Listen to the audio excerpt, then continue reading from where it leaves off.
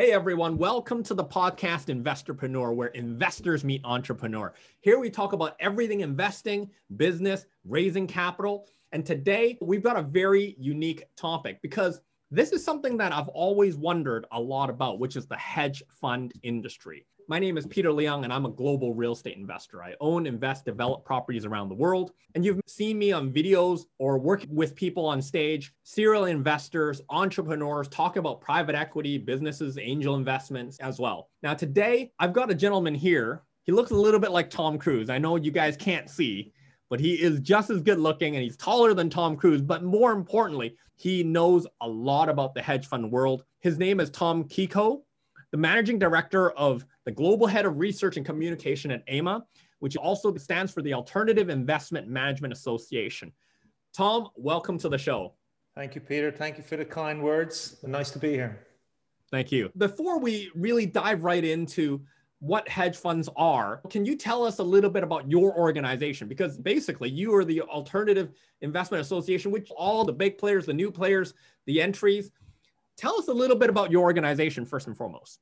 Yeah, of course. So our organization this year celebrates its 30th anniversary. So we were founded in 1990. Initially, it was a group of managers that came to work with us to have their voice heard in certain circles as a collective. It started off as several European-based asset managers.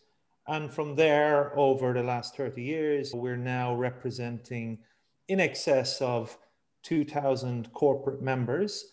About 60% to 2/3 of that total would be made up of asset managers, primarily hedge funds, but also private credit managers. And they manage in excess of 2 trillion in assets under management. So the hedge fund side, our members, part of that hedge fund universe, would manage approximately 2 trillion in assets under management. And private credit side would manage about 400 billion in assets under management. So you're looking at nearly 2.5 trillion collectively between both private markets and public markets. And we have representation across 60 countries globally. As you've mentioned, Peter, we have some of the biggest managers on the hedge fund side who are members. Certainly, you're looking at about 350 managers that would run in excess of $1 billion at their firm level. We would have 80% of that alone, as well as the majority of hedge funds in their number as opposed to their assets under management, where typically the hedge fund would be about 150 million in assets under management. We have a great number of them as well. So by size, some of the biggest players that manage assets under management. And by number, we've got a very large collective of managers globally representing small, medium, and large size asset managers. Fantastic. Thank you very much for that. Now, as an investor myself and working with a lot of serial investors as well, hedge funds obviously has been a very popular topic amongst investment horizon. A lot for high net worth, family offices, serial investors, high net worth investors. Now, of course, we're just coming out, we're in December now, where there is a pandemic in the midst of it, coming to the closure of it. But the pandemic has really allowed a lot of volatility to happen in 2020, which typically helps a hedge fund perform. How has this changed the hedge fund industry, and what has happened this year alone from your perspective? Interesting. A couple of things that I'd like to take up on that. Let's just go back to basics, just if you can afford me a minute just to put this in context. So the Absolutely. Original hedge fund sought to minimize risks by hedging their investments so that they could deliver positive returns for their investors, regardless of whether markets went up or down. That being described as uncorrelated. Yeah. And to this day, hedge funds continue to do that, employing highly sophisticated risk management techniques, and they continue to deliver uncorrelated returns, and which is a big draw for institutional investors and family offices and high net worth investors, those who you have described to me. And a majority of that collective are from the institutional investor side.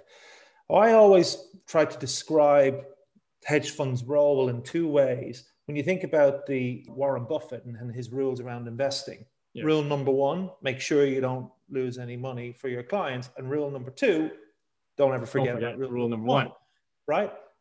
And that is how institutional investors think about hedge funds. Certainly the institutional investors we talk to, which would be pension funds, sovereign wealth funds, endowments, insurers and foundations, they are looking to hedge funds to reduce the volatility in their portfolio. Where they would have significant allocation to equities or to fixed income, they will look to hedge funds to reduce their volatility, to preserve their wealth, a la Warren Buffett's rule. But then the uncorrelated side of it, or the alpha performance, say, where they're looking to deliver an outperformance that you cannot get from equities and fixed income. Right. That's another part of the universe. I think it's important to understand that in terms of thinking about what people's rationale will be to allocating to hedge funds. In terms of the performance this year, thinking about that rule number one, make sure you don't use your client's money. And if I bring you back to what happened in March when we had the correction, as the world started to realize the severity of this dreadful pandemic, you saw that equity markets went down about 20 to 25%. A 60-40 portfolio, which would be typically what a pension plan would invest in, and that would be equities and fixed income, 60-40 portfolio fell by about 14% in March alone, and equities fell about 25% in March alone. The average hedge fund lost 6% in March alone. That's important then to think about that in context and to think about, again, the rule number one. Why are people investing in hedge funds? Why is it remaining so popular? It's because it has gone about doing the job it's supposed to do, which is preserve capital, manage risk. Now, coming into the end of this year, this past month has seen, and there's been turbulence right throughout the year. Equity markets, locally, Hong Kong index is still down about 20% on the year. FTSE's down about 20%, 20% on the year, right? Last month in October, you were still seeing significant losses reported by the S&P, reported by equity markets, reported by even the balanced portfolio was only up a couple of percent, right? Even 1%. Hedge funds were up 2% on the year last year. So they're still doing their job, which is, can you make sure that you don't lose your client as much money as you would do if you were invested in equities or fixed income? Right. Roll on now to November. We had news of the vaccine.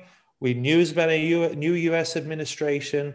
Equity markets skyrocketed. But also certain strategies across hedge funds and positions that they would have taken throughout the course of the year, managing risk, putting positions on, investing in particular sectors of the market, have done very well. So hedge funds now, year to date, the average hedge fund is up about 8% as of the end of November. Certain strategies within hedge funds, like multi-strategy hedge funds, where they were allocating to different strategies and therefore some getting uncorrelated streams and offsetting risk in other areas of the market, they're up 20% year to date on average. Balanced portfolio is up about 11%. So you can see straight away the why and the rationale for investors allocating hedge funds. Managing risk better, but also certain strategies can deliver very good sets of returns. And it's no surprise then the industry continues to grow in size. Absolutely. It's been the talk of town, right? All serial investors are looking at how can they enhance the returns? And also, like you say, how can they protect their capital in an alternative investment? Tom, in this particular case, do you see that newer investors or investors that are starting to do more moving up from mutual funds, moving up from ETFs, are they starting to allocate more into the hedge fund space? I'm hearing more about that. It gives me great pleasure, and I have the great fortune of being able to coordinate a global investor steering committee at AIMA, where I would speak to very big investors, institutional investors, and there are some family offices in there as well, and they have historically allocated to hedge funds. But noticeably, even though the last few years the average hedge fund has, and we have to admit this, has had a challenging period in terms of performance compared to what S&P was doing. And there are reasons for why the S&P did so well. However, investors stuck to their guns and said, we are going to remain allocating to hedge funds and to alternatives because of the reasons aforementioned. What we're seeing now is, because of what happened in March and what's happened through the course of this year, investors have realized that, to borrow a phrase, what you just said, maybe they are the best game in town. Certainly, they're the best strategy to work with right now, where you have volatile conditions in the market, where you may yet experience another correction. Economists globally are talking about a W-shaped correction. If that's the case, then we're in the first part of the W, right? Where the market is starting to increase, but then you're looking at another correction and then we might come back up again. Right. So if another correction is due, then to be in hedge funds is the right thing to do, right? So I would say, yes, investors are thinking about that. The prime brokers that we speak to, and I'm sure you read about across the press, are referencing that investors are looking to alternatives and looking to hedge funds to help manage the risk in their portfolio and looking for areas where they might be able to deliver uncorrelated returns during this period. So I think yes. And that's very interesting because we're seeing this mega trend of increased talk about hedge funds. And that's also because it's delivered performance, it delivers some of that reduction of volatility in one's portfolio. One of the biggest things is compensation, right? You've got compensation with mutual funds. You've got the compensation with ETFs, where ETFs are, less MERs, less management fees. Obviously, for a lot of investors, how much they're paying is always something close to heart. How are hedge funds compensation? And actually, as a matter of fact, how are the average hedge funds able to earn these fees? And really, at the end of the day, from your perspective, seeing the horizon of all hedge funds in general, are these funds actually worthy of the fees that they charge? Very good question. And as you've described it as well, are they worthy of the fees that they charge? They're worthy of the fees they charge if they do what the client asks them to do, and they're able to meet the expectation of the client in terms of what returns they're expected to deliver and the risk they're expected to take on. So there's been a lot of talk about the fee structure at hedge funds being 2 and 20, effectively the management fee being charging 2% and right. Performance fee 20%. And there are mechanics around all of that is worth exploring for a few minutes. Management fee is something that's set between the client and the manager in terms of what they believe they need to pay to keep the business as a going concern. Very few across our membership charge when they're launching new funds or any funds that are looking to start up.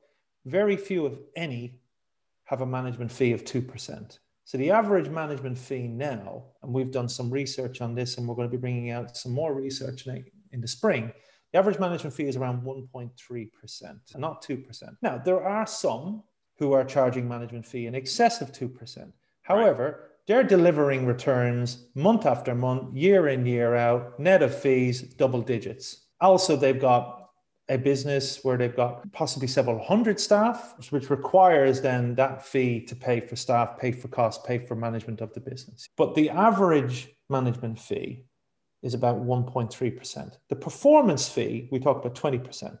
Right. Performance fee is if you deliver the returns that you have set out with your expectation, working with the client as to what returns am I expected to meet. Aligned to that are things like various mechanics in place. If you don't meet the performance that's been suggested, you don't get the performance fee. And there's hurdle rates and there's high watermarks in place and there's various mechanisms in place between the client, the investor, and the manager. So the manager or the firm or the particular fund that's working with the investor will only get paid that if it meets all the criteria. It doesn't get paid performance unless it performs.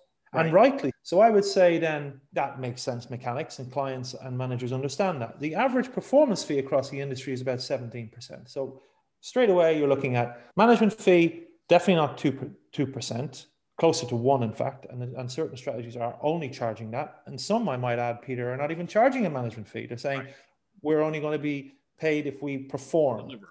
Yeah. And deliver on performance, exactly. And then the performance fee, and rightly so, has stayed robust, close to 20, because if they perform, then that is the incentive that's paid to them, which has been agreed between investor and manager. Certain firms with funds, like I said, will allay the management fee and say, we just want to be paid on performance. And then they say, we're going with 0% or 50 bips, but we'll get a performance fee of 30%. Right. With all the bells and whistles attached to it. Yes. So I think, are they worth it? If they can deliver, if they can manage risk, and the investor's happy, then yes, they are worth it. Bringing this conversation full circle, the investors that we spoke to, particularly in recent years, they were saying, look, maybe it's partly our fault why we have certain hedge fund strategies behaving in a risk-averse way. because we said coming out of 2008, don't forget the two rules of investing. Make sure you don't lose us any money. So on that basis, then we're saying, don't lose us any money. You're going to behave in a risk averse manner. And you're only likely then to get that type of outcome, because if they take on too much risk and then they start to lose for their client, then the client could possibly take the money away from them, right? And then there's no business. So what investors were saying to us was, we want and we scour the world looking for hedge funds or looking for people that we can team up with that can deliver us outperformance, manage our risk.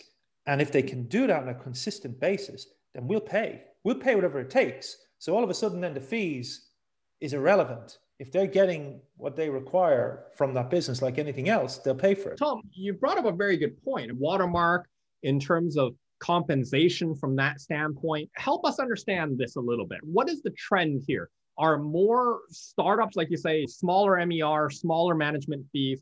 What's the going trend here? Are they doing the watermark? Are they doing hurdles? What is, from a smaller fund perspective? Yeah, 100%. Most startups now, I would say, if anything, it would be an exception if they didn't have a high watermark in place. What does a high watermark mean? In essence, whatever your assets under management based on performance, whatever you get, if you don't beat that in the next period, whether it's a year or a month or whenever it is, then you're not going to be paid out. Yeah. So that's what it is. It's the next benchmark up. Because when we think about it, performance fee or incentive fee, wherever you are in the world, whatever way you want to describe it, is exactly that. It's a fee. You're incentivized to do something. But there is obviously contingency around that. And it is quid pro quo.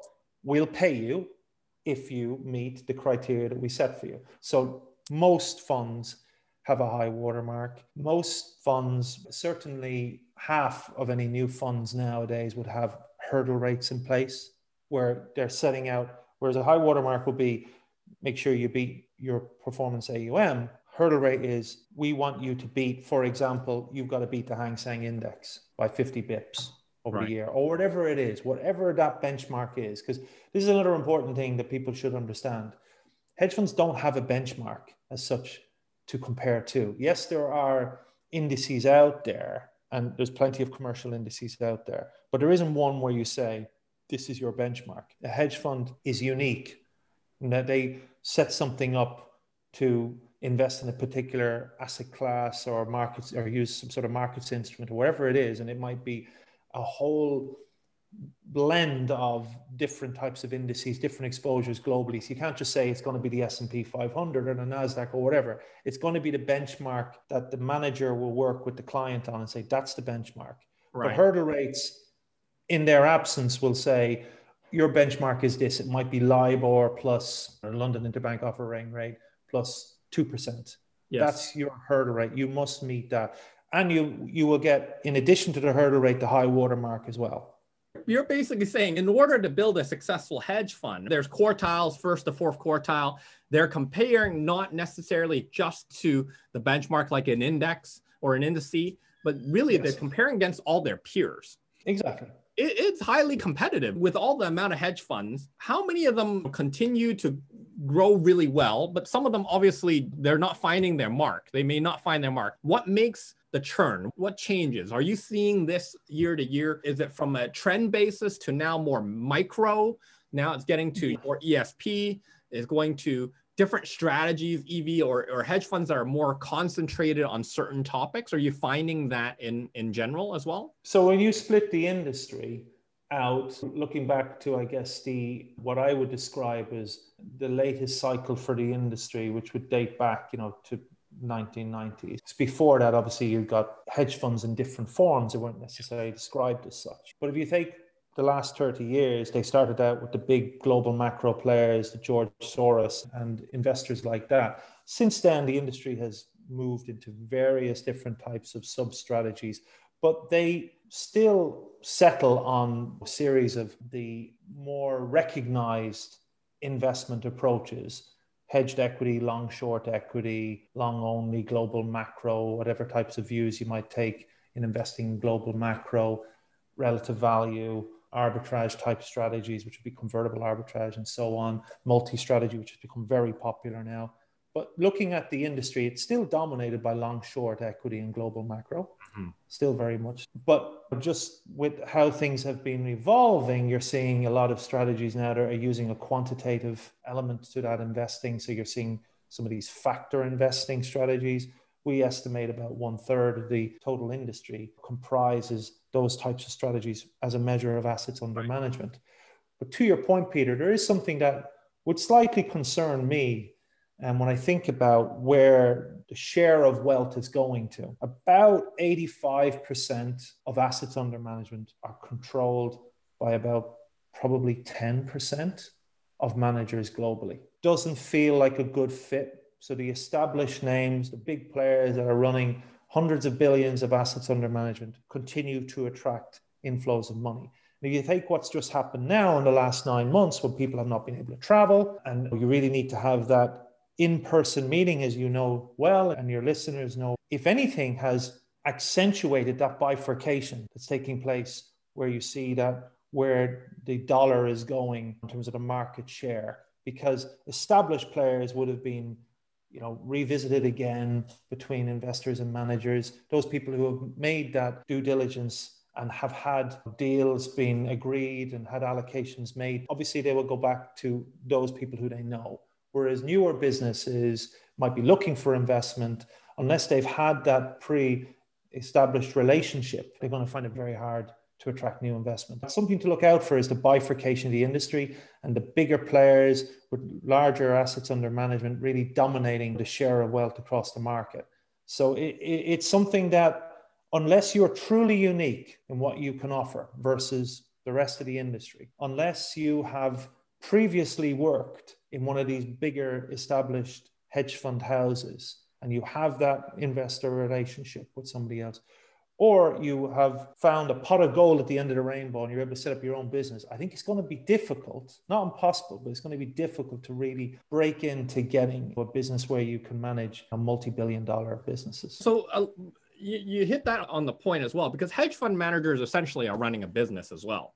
So as they are doing that themselves, what should investors look for when they're searching for a hedge fund company or a fund house, or even inside the fund house looking for that manager? What type of things do you see as a classic? You've seen everybody. So from that standpoint, Tom, what would you say are essential things for investors to look for when they're looking for a hedge fund manager to manage their portfolio and or the fund house? Are there some common pointers that you can share with us today?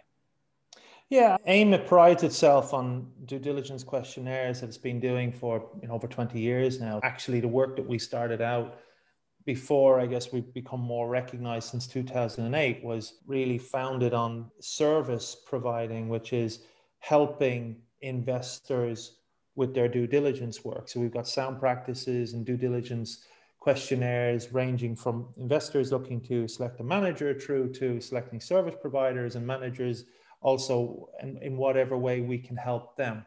So I would say anybody listening in or anybody who is looking for what might that hedge fund look like, yes, should think about the DDQs that we publish and are available through our membership. And if you're an investor, you can access them for free. And in that will contain a whole series of questions that you need to be aware of, which would be part of any initial due diligence that you would do. It shouldn't just replace the due diligence, but support your due diligence. But in a nutshell, what should investors be looking for? I think it comes back to, again, if you look at the basic principles around this, what is it the investors' risk and return expectations are, and think about it in that way. Then they need to think about, when you're looking at business, if they are an investor that's running hundreds of billions in assets under management, then frankly, they're not even going to be able to allocate in a smaller hedge fund, sub 100 million, because their ticket size is going to wipe out the smaller hedge fund. If they were to pull the investment away, that hedge fund is out of business. So they'll have to look to a certain size of manager. And it depends on how much risk does it want to take on. If it's looking to reduce the volatility in the portfolio, then it might look at hedged equity type strategies, long, short equity for that reason. If it's looking for something where it wants to get a more blended view of what's happening in terms of help complement what's in the portfolio and manage risks, then maybe it might look at a global macro strategy. Or if it's looking for something that is completely uncorrelated to anything else they have in their portfolio, then there are certain strategies in there, right? So they would look at risk, return. Then they need to think about operationally, how is this business set up? If it's looking for an established player, then obviously most of these things should be in place operationally. And institutional investors, that bar has been raised and continues to be raised in terms of what they're looking for from a manager. If you're looking for a startup, then you need to make sure that all those things are in place operationally. Do they have a right COO? Do they have the right CIO? Do they have the right CEO, CFO? What's the risk management process like? And making sure that not one person wears all those hats, right? Because it can't be a conflict of interest. Yes. Then if they're starting up as well, and they're looking to a fund that has started up, look to the background of the principals. To what extent maybe have they been invested in more or working as in a PM capacity, some of the more established houses? Have they got a track record of performance that they can look to within the business that they're starting up as opposed to what they've done previously? Because I think you should separate them out when you're thinking about making an allocation. And then just thinking about what type of fund they're involved in, what might the mechanics of that fund look like, the structure between the investor and the manager, how they're going to be paid, how you're likely to incentivize them, the type of fund that they will be domiciled, whether it's a Cayman fund or whether it's a local fund. So all of those criteria in there need to be considered. Right. But as a premise, you should make sure that irrespective of whether it is an established manager or a manager starting out, they must have sound operations. It must meet your criteria, your rigid criteria, background checks, making sure that the strategy that you invest in reconciles what it is you're looking for in your portfolio. You've pointed out a lot of great things there. So this has come up a lot amongst investors when we talk, right? Artificial intelligence, or perhaps even the basis of algo trading, algorithm trading. Is there any impact or is there adoption, vice versa, from a lot of these hedge funds to adopt some of these things with technology or to be able to influence the way that sophisticated hedge funds, portfolio managers are able to add some of these elements to enhance the return? Do you find that being the ongoing trend as well? I think there's a pursuit to do that. I think that there is an increasing number of people that are looking to try to do that, but they're not necessarily describing themselves as proponents of machine learning or artificial intelligence. I think they talk about it more in terms of advanced quantitative techniques. The reality is, I don't think in our lifetime we're going to get to a situation where you just press a button on a computer and they'll do all the trading for you and manage the risk for you and you can go to the beach. Just don't think that's going to happen. I think you're always going to have that human element working alongside the computer. That being said, the very makeup of these businesses is changing. When I look to the types of businesses that are looking to incorporate quantitative techniques or machine learning would be the next step up in terms of advancement using technology, and then ultimately artificial intelligence. Businesses are looking to hire now data engineers, data analysts, computer software engineers, those types of people. And if you look to some of the big established names, you can see that hires have been made from Google, hires have been made from Facebook and so on to help with that. Right. So I think there is a progression to do that. And the thought process is, how can they marry the quantitative element around investing and leverage off the explosion of information that we've seen in the last 2 years? I quote a fact that never ceases to amaze people. And I tell them this, that 90% of the world's data that you're seeing now today has become available in the last 2 years. So that's just an enormous amount of information. And it's mining through that information and trying to find ways to use that in a legitimate way. It's a legitimate technique. Either complement that with your traditional form of investing, research, and trading, or think about doing that alone. I think the pursuit right now is going on to do that. Am I aware of any that are doing that outright? I'm not sure there's anybody who's held their hand up and says, we're doing this, but they're looking to do that. And I think the result will be certainly over the next couple of years, you'll see more people looking to use quantitative techniques, machine learning, language of that type to help with the research and the trading behind some of these. So in that particular case, you've got this element, which I would really want to discuss here then. The portfolio managers, the guys who manage hundreds of billions of dollars, like the Ray Dalios, the funds like Warren Buffett itself in that theory, or even SoftBank running their Vision Fund, et cetera. Tom, how important is the portfolio manager? Because now you're saying, hey, it's not the technology, it's none of this stuff. It's really partly to their insight, their instinct, their experience, their know-how. Is that what deciphers a good portfolio manager versus somebody who's just starting out, in your opinion, then? How much of it is instinct? I think a lot of it is instinct. You know what I mean? With the exception of maybe a handful of names, most of the most successful hedge fund principals over the last 20 years have been doing the business for the last 20 years in that capacity. And they're aware of the evolution that's taking place, and they're trying to adapt these types of techniques into their business. But it's about, like you say, it's instinct. It's about whether you have that raw ability to do these things. It's hard work as well, I might add. I had the pleasure of writing a piece a couple of years ago where I spoke to 25 industry titans, and they all told me it's hard work. It's not a job that you can go in at 9 o'clock and finish at 5 o'clock. It's 24/7, 365 days of the year. They're immersed in the markets. They're immersed in their investing. Yeah, they've given their life to this. Yes, they have done very well out of it, but this is their vocation. And it's about that. It's not about they press a few buttons on a computer. Yeah, it is really about trying to bring all of these ingredients and then their inspiration, their sweat to deliver performance. So you talk about these titans, right?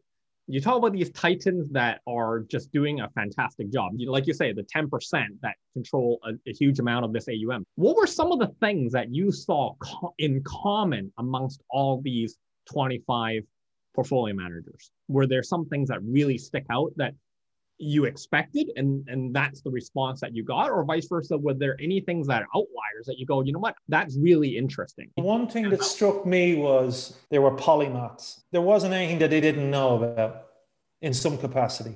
So They were avid readers. They, like I said, they were immersed in their business all the time. They were constantly questioning what they were doing. They were surrounding themselves with people that were questioning them, what they were doing, and reading up on developments that were impacting or likely to impact on their business. And to take a case in point, when we wrote this paper and we went out and interviewed people in 2017, very few people were talking about ESG and responsible investment. Yes. But when I was asking them, what keeps you up at night? They were saying having to try to manage what we believe is going to be a key disruptive trend, not just across our sector, but across, society in general, which is how can we deliver double bottom line, continue to deliver good returns, but also to be socially conscious about it. And at the time I was working alongside a colleague of mine doing this work, and he was going, I don't believe this. I think this is just a fad. I can't see this coming to fruition the way they describe it. Obviously, it's been there for a long time, and there's been investors that are looking at responsible investment, but it's a very small percentage. Roll on 3 years, and you can see the whole world is thinking about this now. Yes. Or even when you think about technology, those people we spoke to had already invested in people to help them understand more about how technology could impact on their business, because they could see the changes that were taking place. So I would say what is common across them all is that they're avid readers. They're immersed in their work. They've invested their life in it as a vocation. Thank you. So last but not least, Tom, I know you shared a lot of inspiration about the industry and what's trending.